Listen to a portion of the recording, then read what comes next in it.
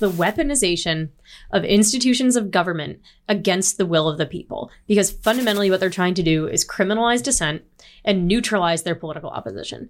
And when you've got all these quote unquote democracy respecters saying that we need to deal with disinformation because it's dangerous to democracy, what they're really saying is they want to be able to control political outcomes to a point where there is never a mystery about what voters will do, because they have defined the universe of outcomes that they will allow voters to compel.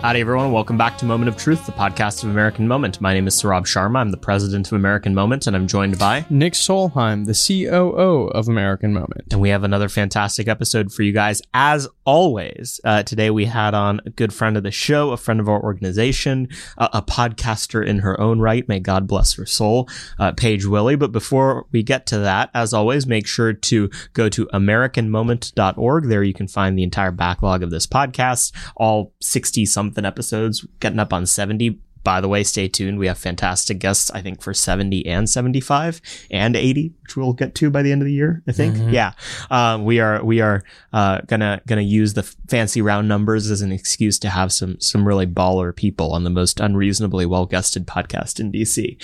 75 is not a round number, but nice try. Yes, it is. This is nonsense. Yes, it is. I stand by this. Fight me. And so, go to AmericanMoment.org. There you can find information about that, events that we're hosting. You can find the books, essays, podcasts, YouTube videos, and short pieces that we're aggregating in AmCanon, and just in general, keep up with everything that we're doing. Sign up for the mailing list. But as I mentioned earlier, this week we had on Paige Willie, who is absolutely fantastic. She's a podcast host, political commentator, and former special assistant to the president for political affairs. That is President Donald John Trump. She hosts the podcast This Is Your Country and serves as director at American Firebrand PAC. She is also the director of strategic communications at New Founding, a venture organization founded to revitalize America, specifically to build a digital commonwealth that actually serves the interests of Red America. So if you don't know how to, buy from people who think like you, or at the very least don't hate everything you care about and believe, New Founding is the website for you. Highly recommend checking it out. Sign up for their Aligned newsletter. But we had a fantastic conversation about Paige, about her time in the White House, her crusade against globalism. She lectured for our fellows later today about how to be an anti-globalist. She's just delightful, and we think that you guys are going to really enjoy it. What'd you think about that, Nick? Yeah, we talked a lot about the G word, globalism, which I understand can be taboo for some people. Not the listeners of this show. Not the listeners of this show, though, unless you're a fake news journalist hunting this for clips to post on Twitter. But you know who you are. Yes, you do know who you are. We're watching you.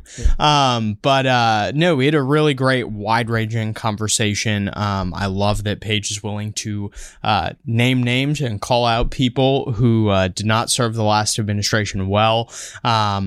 It was just, really, really exciting to think about the future opportunities for future conservative administrations, and to talk about some of the terrible people that ruined the last one. That's right. So we'll go now to Paige Willie. Howdy, Paige. Thank you for coming on the podcast. Happy to be here. Thanks for having me. We're very excited to tape with you. I'm a listener of your show, so this is a podcast on podcast violence episode. So it's gonna be great. The first time we did that was literally the very first episode, and we were terrible at it. Hopefully, we're better at it now. But would love to have the guests hear your background, how you got here, because I think it's an interesting one. It's one that potentially a lot of our listeners may end up taking one day. Tell us a story. Yes. So when I was an undergrad at Swarthmore College, I was majoring in political science, and there was obviously a strong leftward tilt of the student body there, of the folks in my classes, and also of the professors. And I was looking for ways to become more engaged with conservative ideas and conservative policy. And I became connected to the American Enterprise Institute, and they were running a student academic outreach program where they would give you resources to bring conservative speakers to campus. And I was thinking, oh my gosh, what type of speaker would want to come to this small liberal arts campus where they're going to encounter hostility? This was right around the time of this is maybe just prior to the like Charles Murray protests at Middlebury, where like the professor was assaulted. And like that was the climate that was starting to heat up on campuses. And so I was thinking, like, I need to find someone who will be sympathetic to this situation and won't be, you know, repelled by the thought of coming to our campus, and it will be a successful event. So I was looking on the AEI website, found one of their economists named Kevin Hassett, and he had actually gone to Swarthmore. So I thought, oh, thank goodness, like he'll get the whole Swarthmore thing. I set up an event for him to debate his old economics professor, who is a rather far left type of guy, and advertised it, got it all organized, you know, start to finish, made sure it was all very neatly lined up and orchestrated. And Kevin thought it went really well. It did go really well, but he went back to AEI and was like, you have to hire this girl. She thought of everything. She organized it so successfully. You know, like, you need a detail-oriented person like this. So AEI eventually reached out. I went through the interview process, got a job offer to work in the Education Policy Studies department there. It's a conservative think tank, ostensibly, right? Mm-hmm. But you've got a huge number of people there who were hostile to the Trump agenda, who were hostile to candidate Trump when he was running. This was 2016 when I graduated from school. And so I was one of the few people there who voted for President Trump, who wanted him to win, who thought he would win, and so on and so forth. And so I had become connected with Kevin, who was still there, you know, the economist who I had invited to speak at Swarthmore.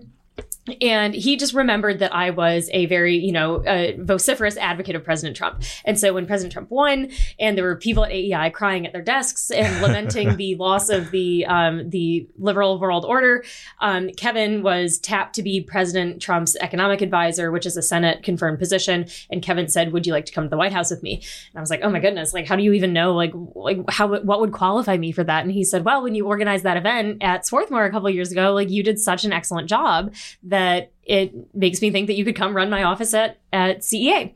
So Kevin, CEA being the Council of Economic Advisors, which is the part of the White House that advises the president on economic data, economic analysis, all of the official government data that's, you know, GDP, wages, energy prices, inflation, you name it, that is flowing through CEA. It's staffed by professional economists and research assistants.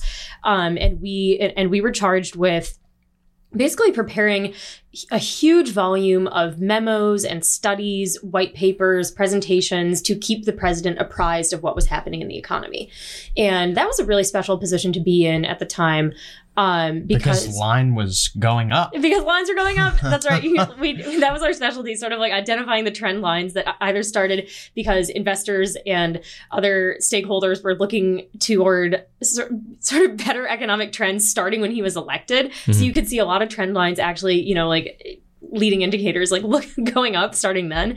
But then you would also see them like when his policies were taking effect. So anyway, President Trump, I think, as a lot of people know, is obsessed with the economy. Like, he is obsessed with the economy. He's read the Wall Street Journal, the New York Times, the Washington Post. He's read these newspapers every single day since he was like a young adult, right? Because he was running a business. He really, really cares about it. He knows way more about monetary policy than someone like Jerome Powell, who like cannot, you know, like see straight even. So that was a source of frustration in the administration. But the point is, it was really exciting to work in the Council of Economic Advisors for a president who knows so much about the economy and took it so seriously. He really looked forward to a lot of briefings about how different types of workers were doing, workers of all backgrounds and classes, you know, workers with no high school diploma, workers with no college degree, workers who were struggling to get back into the labor force after a long time, you know, like they had just begun to look for jobs as the labor market was tightening, wages were going up.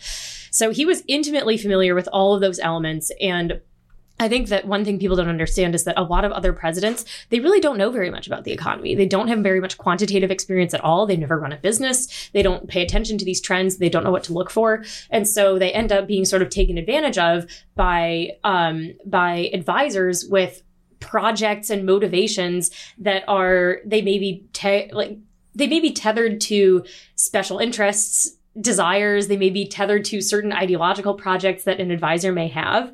But President Trump is intimately familiar with these sort of quantitative measures of how the economy was doing. And that makes it much harder for someone to pull the wool over your eyes when you know a lot about that type of background. So That was my first position in the White House, associate chief of staff at the CEA. And then about halfway through the admin,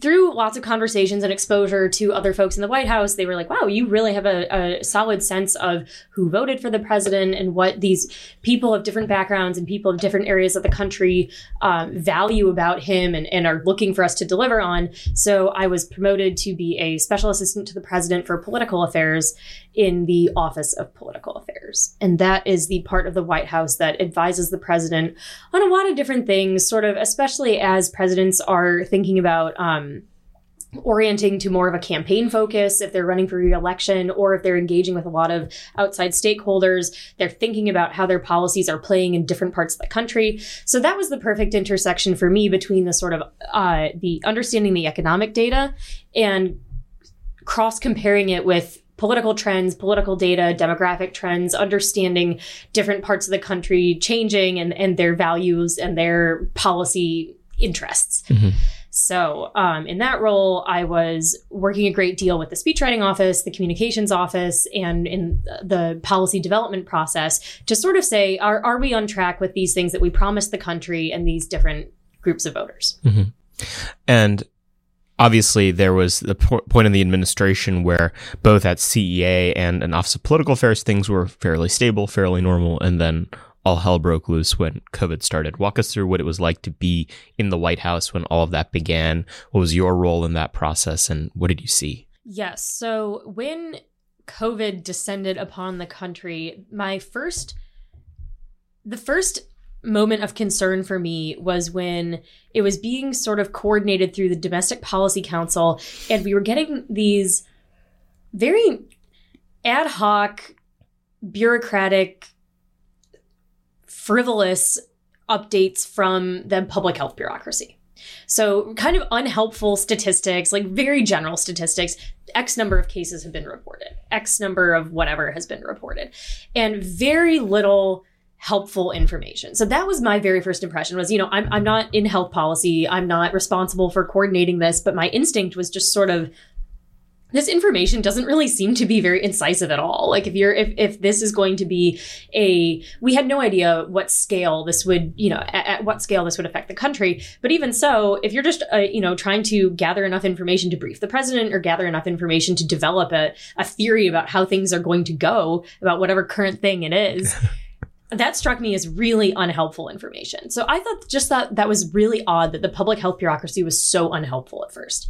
And then, as things started to gather steam and there were some missteps about, how much will this affect the economy and so on and so forth, I actually think President Trump had a really good instinct, which is, first of all, when you have these public health advisors telling you that one specific solution that is so drastic as lockdowns and other things, he was very, very skeptical of that.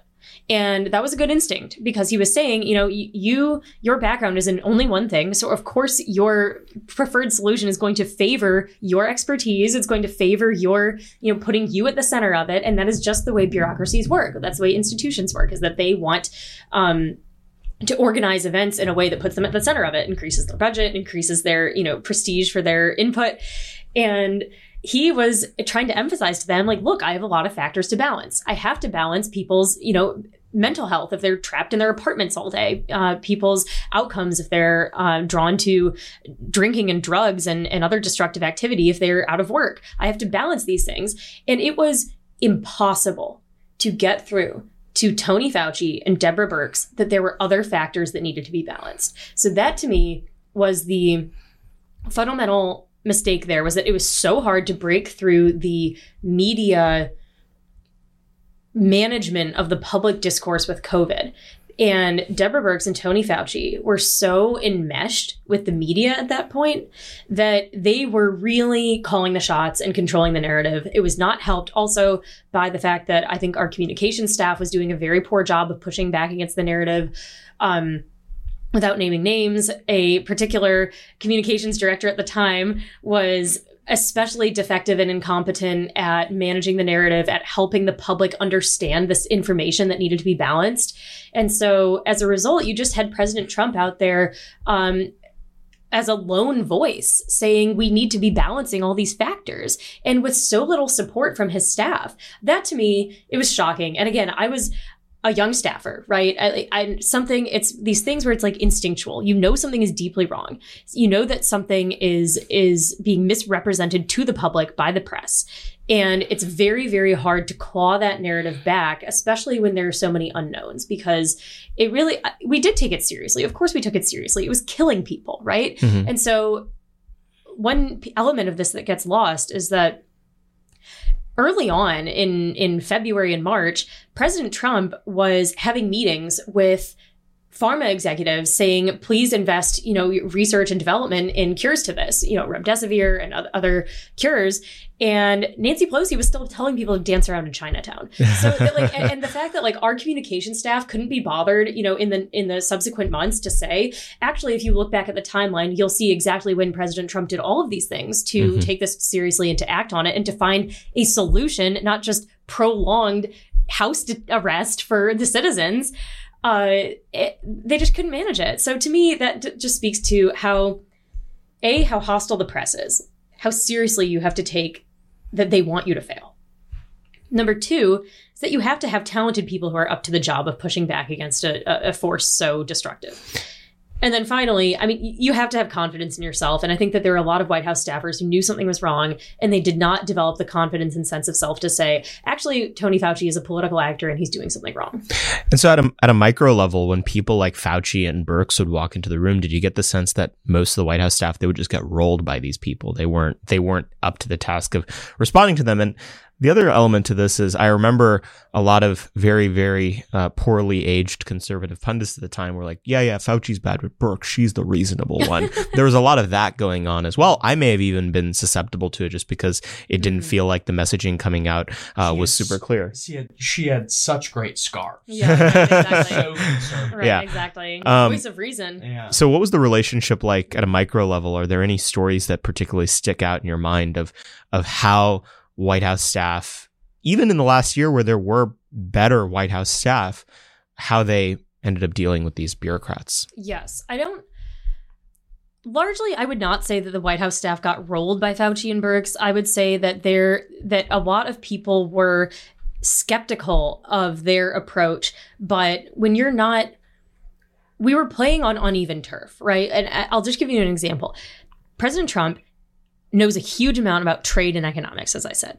So it was very easy for him to push past various advisors who wanted to get their way on tariffs and trade and manufacturing and so on, because he knew exactly what turf he was playing on. With the pandemic, we wanted to defer in some cases to the knowledge of people who are supposed to be, you're the head of the public health bureaucracy, Tony Fauci. You've been the expert for half a century.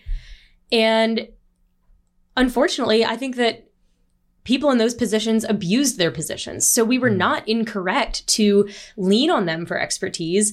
They were doing something deceitful by recommending policy prescriptions that were going to harm the public and refusing to adapt to new knowledge. So that was one issue. Number two, specific instances. Well, I remember my first day in a COVID task force meeting. Deborah Birx had assembled this slideshow with 120 slides, right, printed out in tiny font, impossible to read. And some of them were in a foreign language because she was presenting data on how many cases had shown up in Italy and how many cases had shown up in France or China or whatever.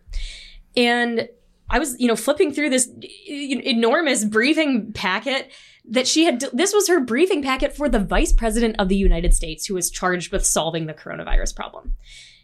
And I kid you not, you could not have come up with an example straight out of this sort of, what is that thing, the communist guide for subverting corporations or whatever, tons of bureaucratic material. None of it is helpful. If you sifted through all that data, it would take you a day and it was meaningless, right? Because why does the vice president need to start his COVID task force meeting by looking at a slide with how many coronavirus cases are in Italy? And then another person who was involved, who was supposed to be managing this type of stuff, was a woman named Olivia Troy, who since came out, like she resigned, claimed that she's like a never Trumper and was going to work to not get President Trump elected. She was, collaborating with the Lincoln Project and all this type of stuff.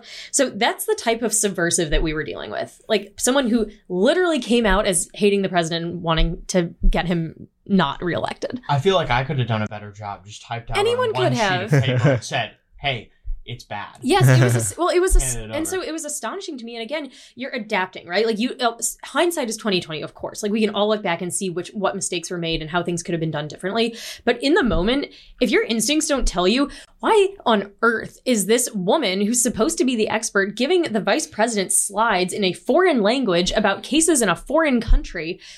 It was just so subversive. It's almost impossible to describe. Well, I think you're hitting on a really interesting point here. We've heard such a tired phrase over the last 2.5 years. Trust the experts. Mm-hmm. Trust the experts on COVID. Trust the experts on trans, whatever. Trust the experts on Ukraine. I mean, we hear so much of, the experts are in charge. They're at the helm. They know what they're doing. As we steadily descend into decline. That's right. Where have the experts gone wrong? We did used to have an expert class in this country that was, capable of, leading our country in the right direction. And it seems like we've lost that. How do we recover it? Couple of things. Number one, there's nothing inherently wrong with experts. It's that when they are deeply partisan actors who are being portrayed to the public as neutral arbiters of truth and of the direction the country should be going in, that's when you've got something dangerous going on, because President Trump was elected to lead the country. Tony Fauci and Deborah Birx were not. And his mandate was to balance these different factors. And when he attempted to do so, they would leak and they would lie and they would go to the media to plead their case, and they would truly tell lies to the public about why the president wasn't taking it seriously. And there were specific times where, we were specifically working on the effect of the pandemic on the economy. And we went directly to Dr. Birx and said, what are the criteria that you will accept to join us in a push to remove lockdowns and begin reopening the country? What are the criteria you will accept? And she would barely even engage with that question. And it was almost as if Fauci or someone else had instructed, if someone asks you when this ends, it doesn't end. You do not be helpful, stonewall. It was, I don't want to, sound conspiratorial, but to the point where when you're dealing with people whose background is ostensibly in science, you should be able to have some type of, this is the type of evidence that I will accept to demonstrate, success of our intervention, or, some period of time where we can do something else. No, instead they're just going to change the definition of the word vaccine 3 times. Change the definition, change definitions, really just equivocate with the public. There's a huge amount of deception going on. So that to me was a sign that we were dealing with really problematic people, that they would not engage with our questions and discussions of how can we open back up again? What does success look like to the experts? And when they have no benchmark for that, you realize that they're doing it to consolidate power. They're doing it for a goal that is not what their stated goal is. On the other end of the ledger, there were the White House staff. And I would have loved to have said at this point that it feels like every single White House staffer that was going to come out as a traitor has done so by now. But there's like a new one every week still. So walk us through how you're thinking as you see this new news story every couple weeks of this new White House staffer that secretly hated the president and hated everything they stood for and is now making a show of themselves in the media. What were those people like when they were serving? How were they undermining the president in big ways and small ways on a daily basis? Oh, good question. I would say the biggest thing I noticed was simply lack of talent, that a lot of people who are now coming out as being subversive to the president, not appreciating his agenda or working against it in their time in the administration. Lack of talent, lack of intellect. They're people who do not understand anything about why he was elected. And a lot of times they're coached to speak in these high-minded abstractions about democracy and how President Trump was a threat to democracy and how President Trump was, this, that, and the other epithet. And to me, it shows a profound lack of respect for the American voter, for the American electorate. When you are subverting the president of the United States, you are usurping the will of the people. And so whether you are doing it because you are scared, which I understand, I have sympathy in some respects for people who are so weak-minded that they're afraid of the media response if they don't betray the president. But a lot of times it's simply, it's grandstanding for personal gain. And to me, if you are now joining the whole host of institutional enemies that are hostile to President Trump, what you really are doing is renouncing his voters and saying, I know that half of the country elected this man, but I know that people who are more powerful than they are don't like him. And that's the side I'm choosing. I think, too, that there's another class of people here who, got a job in the White House as like a sinecure, and they didn't really have any like super strong opinions one way or another, just kind of coasted through their role, treated it as a 9-to-5. And then now that there's an opportunity to say, I don't know, testify in front of the January 6th committee, they are now, I was against it the whole time, and let me say all these things, and hopefully there will be some good gigs in it for me. Some of the people that I'm referencing, not by name, are the same age as us at this table and stand to benefit in an extreme way from the kind of media apparatus that we've built. How do you prevent that from happening? How do you prevent an administration from being filled with just yes men who are going to turn their back as soon as you're out of office? Well, I think it's hard to know what's in anyone's heart.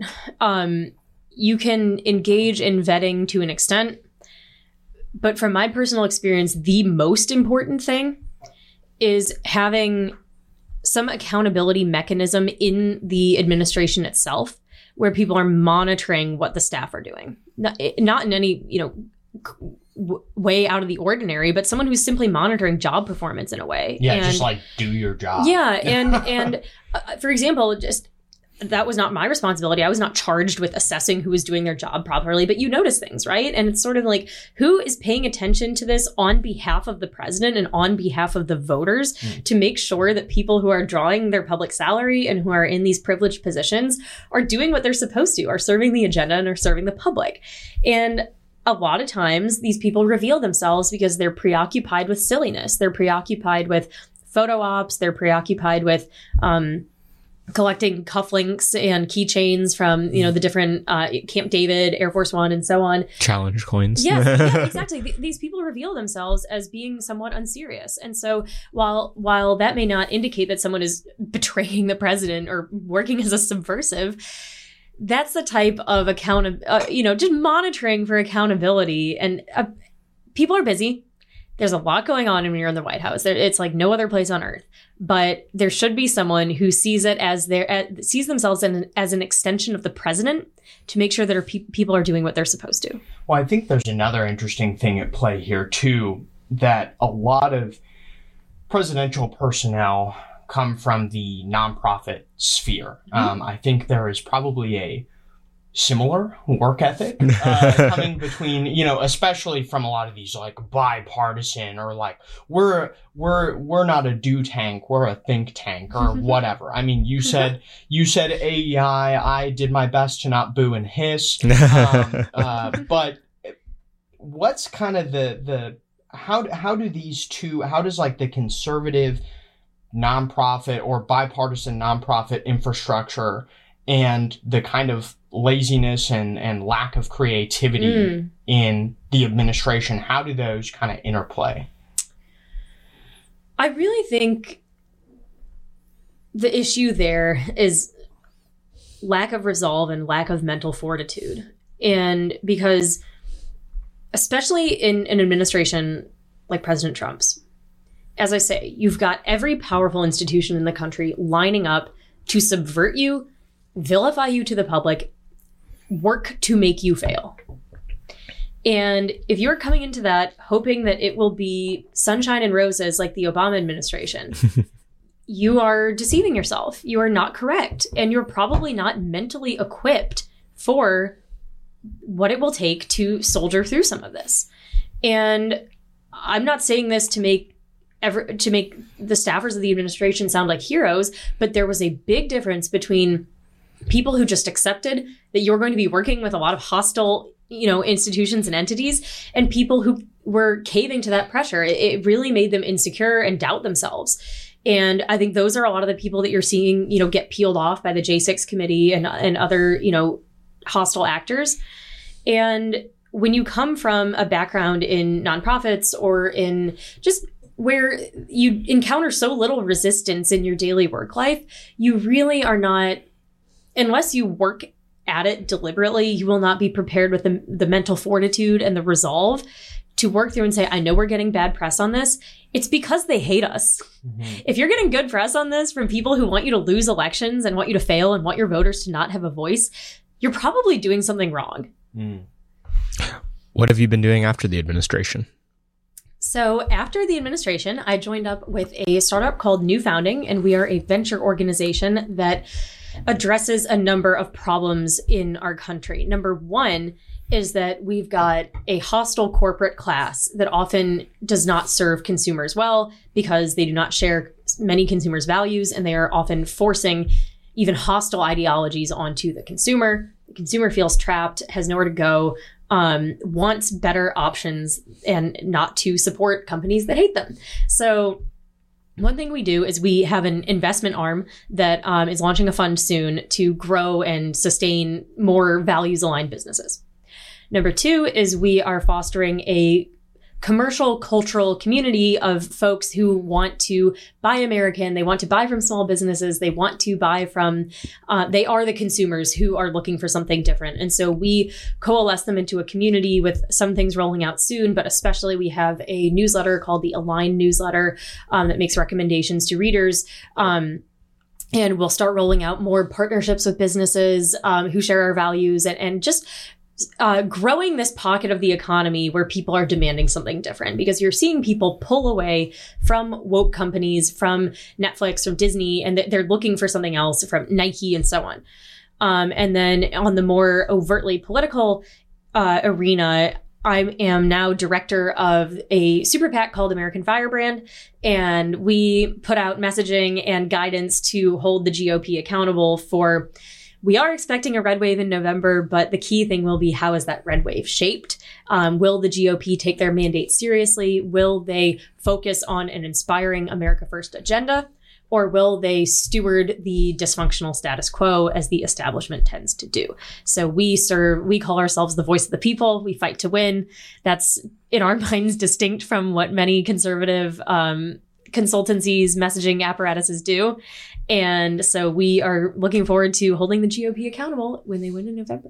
You also host a podcast, right? That's exactly right. You should plug it, right? Well, I can't be shilling all the time. So I'm the host of This Is Your Country with Paige Willey, a podcast that studies the dysfunctional status quo and how we got here and who is responsible for it. And the fun part is that I try to bring the listener in on the revelation of where do you find this information? How do you expose who is working against the interests of the American people?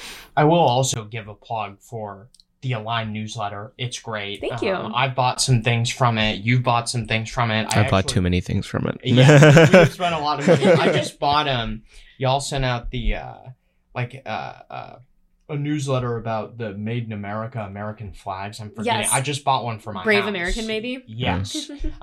So just bought one for my house. Good, and I spent a lot of money because That's it's an awesome. Align newsletter. Well, but it's they're a great business. They're great people who run it. So that's the type of person that we want to support.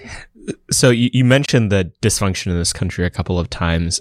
Since the Biden administration has started, I mean, prior to the Biden administration, you were in the perch where you were occupying one of the institutions of power that the right ostensibly controlled against the rest of America that it definitely did not. And then now it's all blue America in charge right now across government, culture, corporate America. What to you has been the worst of what this regime has had to offer since it switched over last year? Wow, great question. I find their activities at the border and in regard to immigration, most profoundly divorced from the interests of the American people. And their policy is open borders extremism. It is maximizing the number of people coming into this country, regardless of the cost or downside to the American people. You're seeing now this has continued unabated for almost 2 years now. Close to 3 million a year is Biden's import quota. I don't think there is a single comparable example of a leader doing this to their own country in all of human history. It is impossible to overstate how damaging and destructive this is. And obviously you've got, as I call him, sick puppy Alejandro Mayorkas, the DHS secretary, at the helm of this. He is a really disturbed person who... his policy is maximize the number of people coming to this country. He's smart. He knows that possession is 9/10 of the law, and that once you've got a lot of people here, it's very hard to get the political will to engage in actual law enforcement and deportations. The problem here also is not just how sick Biden and his staffers' policy is, but the fact that the GOP cannot even gather up the resolve to say, when we are elected to Congress, we are going to use leverage over the budget, over funding, to ensure that we can engage in serious law enforcement and deportation efforts. And until you do that, what you've done with our immigration system is establish a privileged situation for people who come here illegally, and their first act on our soil is to break our laws. And you have made American citizens of all backgrounds, of all, situations in life, second-class citizens in their own country by saying these people came here and broke the law, and we will reorganize life in this country around their preferences. And you're responsible for paying for it. Yeah, I was watching this interview yesterday between was fake news journalist Ben Smith and Tucker. And Tucker, mm-hmm. Yes. Very interesting. My wife used to be a journalist, and we were watching it together last night. She's like, "This is such a terrible interview. Like, this guy sucks. The interview is just terrible." But one of the interesting points that Tucker makes is, Ben Smith's talking about here's this 8-second clip from Media Matters. You once used the words replacement theory. Yeah. Therefore, you're responsible for all the mass shootings ever. And what was interesting is Tucker was like, they admit that this is what they're doing. Senior Democratic operatives talk about, this is how we're going to win. This is how we're going to win elections for the foreseeable future, is by importing a ton of people to get them to vote for us. It is a very, it's mask off time. They're in charge. And so they're being real honest about what it is, they're doing. And they really just want to lie, I think, about the people who are against it. Well, as I say, what they are doing is so ahistorical and so extreme that it really does require a constant vociferous propaganda effort to keep their arms around what they're doing and say, oh, if you criticize it, you're a racist. If you criticize it, you're a xenophobe. If you criticize it, you're a backward-minded, Trump-supporting rube, hick, whatever. And the fact is, anyone who cares about the interests of this country at all should be profoundly disturbed by what's happening. Because in a lot of cases, this is something I do address in one of the episodes of my podcast, is that the entities demanding all of this immigration are profiting off of it. They are, in some cases, big business lobbies where they're in industries like agriculture, meat packing, and so on. And when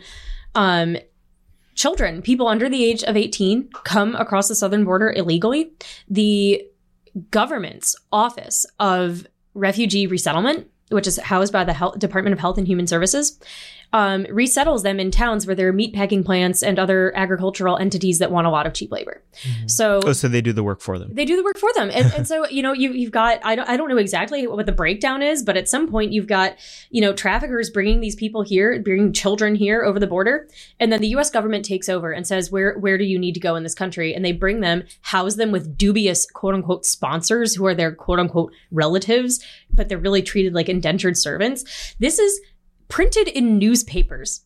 And it's always, covered. And again, this is where the propaganda effort comes in to disguise these horrors, is that it's covered as sort of a human interest story. Like, look how hard it is for people who are new arrivals to this country. Like, oh no. And it's like, your government is enabling this type of labor trafficking with public resources. That to me is criminal. Well, one of the things that's most fascinating about this is that, if you say that you're against illegal immigration or that we should deport illegals, no matter, I think Biden's lowest approval rating among the races is among Hispanics. Mm-hmm. They are the ones most pissed about this. Why is that? No, great observation. I think one of the key considerations here is that the Joe Biden administration has gone full-throated globalism. And the key element of globalism that harms our country is not just foreign entanglements, not just letting corporate special interests run the game, but replacing the material well-being that the government is responsible for with policy for the country and its citizens with ideological abstractions and ideological experiments. And you will not find a less receptive population to that than people who have not a lot of disposable income, not a lot of time to be preoccupied with ideological dreams and considerations. And oftentimes that is recent immigrants, new arrivals, or people who just their values and their culture are very devoted to work, devoted to raising their families. And when you ask them to make sacrifices for ideological experiments, it is really, really repelling to them. And that's a second reason is, if you're talking simply about recent Hispanic immigrants, they are, in many cases, if you just look at the demographics of it, they may have less education, they may be of a certain income level. And when you import huge waves of other workers who have share their same, they're in the same strata of education or of work skill, they are being outcompeted by millions of other people for the same positions of the same skill level and education level every single year. If you believe in supply and demand, you must necessarily agree that will drive down their wages and make them worse off. What are some of the other interest groups other than big business that are pushing for the crisis that we're seeing now in immigration? I know that there's nonprofits, there's certain wealthy people. What are some of the other interests at play? Definitely. The NGOs, especially those that are somewhat sponsored by George Soros or other folks, they've developed a business model, which is lobby the government for lax immigration enforcement, lobby the government for high volumes of refugees that brought here deliberately. Basically, their policy is maximize immigration of any status and then extract public money to, because then it's, you've got a bunch of desperate and destitute people from a foreign country here. Don't you need someone to house them and feed them and take them to where they're going? That's our job. We need a big public contract to make it happen. So that's their business model. Their business model is maximizing the number of destitute people who are displaced from their home countries to come to the United States and to use taxpayer money to subsidize it. How much of what the Biden administration has done can be ascribed to just incompetence?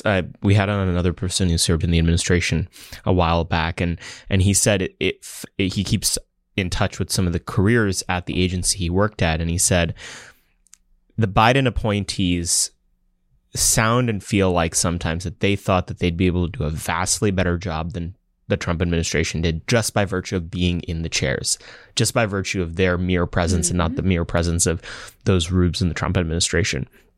Do you think this is mostly just incompetence, or is there a real zeal to make the situation as bad as it is, especially when the administration knows they're paying a political price for it? It's both. I would say 75% malice. They are working deliberately to accomplish these policies that are making Americans worse off, replacing their interests with global considerations and ideological experiments.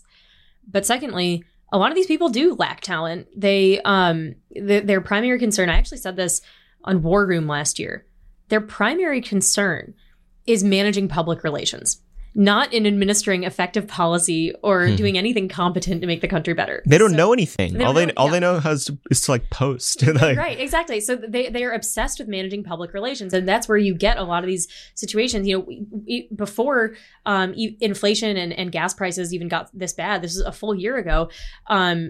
The White House put out like a statement saying, you know, basically don't blame us for gas prices.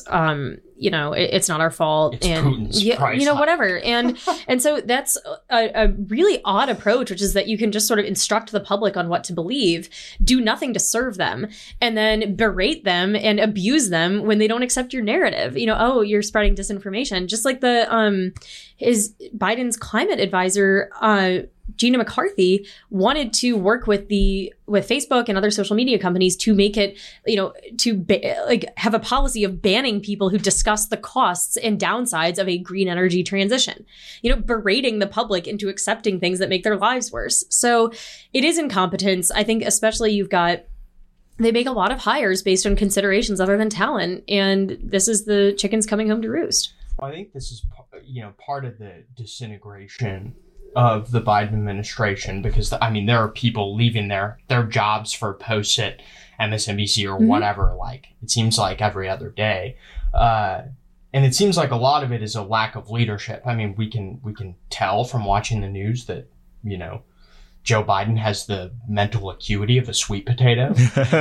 Like, I was watching this video of him yesterday. He was putting on a Medal of Honor on somebody, and he like put it on backwards. Like, it was like hanging down there backwards. It was just look. Let's hope no one asked him to draw the clock. Yeah, and we just, I mean, it's these kind of gaffes are just constant. Like, it's so clear that he's gone. But the interesting thing is, if you actually look back at Joe Biden through the years, this has kind of been his shtick. He's the uniter. He's gonna bring people together. But he's not a leader. And it's not just because he like has dementia. It's because he's never been a leader. He has always been a grandstander. He has always been an arrogant fool. He has no concept of how to negotiate for our country. And that's one reason why I also bring up their approach of devotion to globalism, is that they really believe that you can go to leaders of other countries, to Saudi Arabia when we're in a position of not a lot of leverage with them, to Putin when we're in a position of not a lot of leverage with them, and use this globalist baby talk to try and get them on our side. And, you know, it's do the right thing, join us in this fabulous transition. Everything is a moral crusade. And other leaders of foreign countries, hostile entities, it instinctively makes them realize that they are dealing with a frivolous and silly person. And so that is the key distinction between a leader like President Trump and a person like Joe Biden, is that President Trump was able to get other leaders to take him seriously. That's how he kept Putin in line. That's how we, you know, when he saw the opportunity to take out Soleimani, he said, you know, no question, like, boom, done. And this is a person who can think clearly about America's interests, who does not waste time with baby talk and silliness. And when you do that, you are indicating to people across the world stage that you are open to be taken advantage of. And that's what they hear when Joe Biden says America is open for business. They hear, oh, we can extract and pillage and plunder and deal with these deeply unserious people in ways that work to our advantage.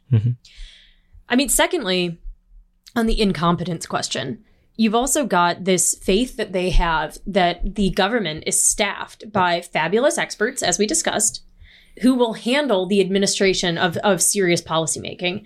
And so they have the luxury of focusing mostly on public relations. So that is like a key misunderstanding there. Like, they don't understand that most of the deep state bureaucrats, people who are careers at a lot of these agencies, they don't work very hard. They don't know almost anything. Their primary focus is who can they accuse of racism or sexism or ageism so that they can have a lawsuit and then get a $1 million payout and never work again. That, like, I'm speaking from experience. I know these people, and it happened. And so they think that type of person is going to get them out of some of these messes with like some type of brilliant policy maneuver. These people are like they're like driving Uber part-time because they don't have a real job. Yeah, that That checks out. And especially during the Biden administration, it's kind of shocking how little many of these appointees. I mean, the city died after the Trump administration. They're not even here. Yes. Most of them are still working remote. The element of this that I'm still trying to figure out, I'd be curious as to your thoughts on it, is what exactly is their end game in the near term, right? Like, what is it that you're anticipating that the Biden administration is going to do when they get shellacked at the end of the year here in the midterms? What desperation are they going to resort to in the final 2 years of the Biden administration to ram through everything they can? Yeah, no, great point. Two things. One is, I think you will see a desperate and frenzied attempt to get as far as they can with their goals before they're, junked for a couple years in the midterms. So just as you say, it will be, more outrageous things like the sort of DHS disinformation board and stuff like that, where they can try and just get a toehold in on disenfranchising and silencing, impoverishing their political enemies, which is, anyone in the country who doesn't vote for them. So you will see things like that, I think, kind of getting hurriedly stood up and hoping that it won't get too dismantled if they're thrown from office. And you're also just, I think that is primarily what you'll see is victimization of the American public, retribution for rejecting them. And for, it really is at bottom, hatred for the popular will of the people. And so any attempt they can make to usurp it, to prevent accountability in the future, that is the type of stuff you're going to see. What was your read on the entire DHS disinformation board saga? I felt like every part of that story indicated a different element of American decline, from the particular kind of person that was chosen to lead it, which is emblematic of our failed ruling class, to what it was trying to do, to the fact that it was housed in DHS. Well, as someone who's been on the inside of an administration and who has strong opinions about this, what did you make of that whole saga? Well, I think one revealing element of it was, I think it was Senator Hawley was using an opportunity to question Sick Puppy Mayorkas about this when he was testifying in front of the Senate. He was saying, we've tried to get some documents about the hiring process. We couldn't find those, or, we were being stonewalled. Where are those documents? Can you commit to preserving them? Can you commit to, some transparency about how these decisions were made, since this is such a radical thing? Mayorkas is playing dumb. I was not consulted. These are privileged. The hiring process is internal. That's privileged. Whatever. Lots of different arguments about why he couldn't be transparent with the public about this. So, my suspicion is, whatever conversations were taking place where people were in a room saying, we need a board on disinformation, which means, monitoring information that is hostile to our goals and that enables the political opposition to have any wherewithal whatsoever. You're dealing with some deeply sick stuff, right? Yeah. And so if there is a paper trail there, it's hard in some cases to get that FOIA'd or to get that information to see the light of day. But that would be really fascinating to see if they left an email trail, which they probably did. Can you imagine the difference if it had been, President Donald Trump and he, started a enemies of the people disinformation board, the be cool, and the sheer terror. Exactly. It's insane. And again, this is what I'm talking about. It's the weaponization of institutions of government against the will of the people. Because fundamentally what they're trying to do is criminalize dissent and neutralize their political opposition. And when you've got all these quote unquote democracy respecters saying that we need to deal with disinformation because it's dangerous to democracy, what they're really saying is they want to be able to control political outcomes to a point where there is never a mystery about what voters will do, because they have defined the universe of outcomes that they will allow voters to compel. Yeah, it's you've said a couple times, and I think this is a great framework, is that they'll always pick grand ideological abstractions over the material interests of the American people. And there was some commentator that was on television the other day, and he was asked about gas prices, and he was like, well, this is just the price of preserving the global world liberal order. I was like, okay, man, good luck. You're going to get fired from the administration at some point because of that, hopefully all at once. But that really does seem to be the approach that they've had.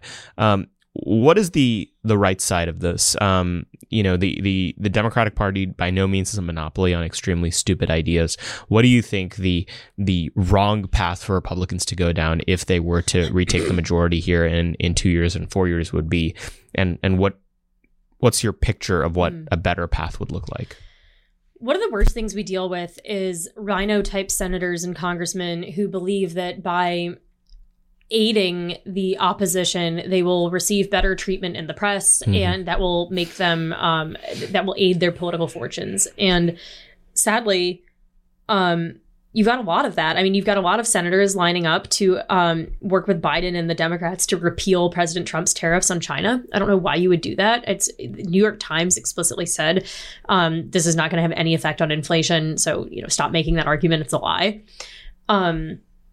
You've got Senator Thune, Senator Cornyn, Senator Tillis, all ostensibly red state senators who are Republicans lining up to work with big business on, they want like a DACA law basically in Congress to make sure that people who came here illegally never leave the country. They are working with the Biden administration to try and raise caps on quote unquote, legal immigration, guest worker visas and so on, which is just a wage subsidy, a centrally planned wage subsidy from the government. They're working in a lot of ways against the American people and calling it bipartisanship as if that makes it virtuous. They want to be rewarded in the press by congratulated for their lovely decorum. And the problem is, as I said earlier, is that if you're being congratulated on your decorum by people who hate you, you're probably working against against the interests of your voters. So that is a really big danger, is that they aspire for the wrong things. Number two is that the risk is that establishment Republicans will take this as a license to let special interests and other consultants sort of control the agenda. Not, and ultimately the shape that usually takes is not doing anything at all. Grandstanding about things, say, oh, this is why they on the campaign trail, a lot of establishment type Republicans will never commit to anything. They will not commit to like a sort of outcome that they say is favorable. They will always say, we need to hold Biden accountable for his border crisis. We need to fight inflation. And it's like, well, what does that mean? Like, what policy are you proposing? And people will say, well, they won't have complete power to make policy because they don't have the White House. And it's like, are you going to use leverage of withholding funding? Are you going to use investigations? What are you going to do to ensure that there is some measure of the will of the people taking this back? Or are you just going to get rolled? Yeah. No, I think that is the contrast that is so clear, is that one side wants to basically do whatever the Democratic Party wants to do, but slightly less in hopes that the media will praise them. And hopefully the other angle is to take a more imaginative approach and actually have a positive agenda. That's right. Paige, where can people keep up with everything that you're doing, everything that New Founding is doing? What do you have to plug? How do people find your podcast? Tell us. Yeah, it's time to plug and shill. Listeners should follow my podcast, This Is Your Country, on Apple or Spotify. You can follow me on Twitter at Midwesterner. It's spelled EUR at the end, Midwesterner. You are from the Midwest? I'm from the Midwest. I'm from Toledo, Ohio. Sign up for the Align newsletter at joinalign.us. And follow us on American Firebrand. We're on socials, and our website is AmericanFirebrand.com. That's our super PAC. You can donate, become part of the movement, because we're the voice of the people and we fight to win. Thank you for coming on, Paige. Thank you. It was delightful. Told you guys that would be a lot of fun. Thank you to Paige for coming on. Be sure to check out everything that New Founding is cooking. Be sure to check out her podcast, the Align newsletter, everything that they're doing over there. They're fantastic people. Some of our earliest friends and supporters are over at New Founding. Matt Peterson, if you are listening to this, you are a boomer. Never forget. But as always, be sure to go to AmericanMoment.org, rate and review this podcast, 5 stars only, please. It really does help us. I think we're over 125 reviews. Let's get that up past 150 by the next few weeks. And if you write a particularly interesting review, we'll be sure to read it out on the show. And if it's in the form of a question, we'll gladly answer it. Thank you guys as always for listening, and we will see you next week. Moment of Truth is an American Moment Studios production filmed at the Conservative Partnership Center. Our podcast is produced and edited by Jake Mercier and Jared Cummings. Our intro music is A Minor Struggle by Ryan Serenich. Don't forget to like and subscribe on all platforms, and you can go to AmericanMoment.org to learn more.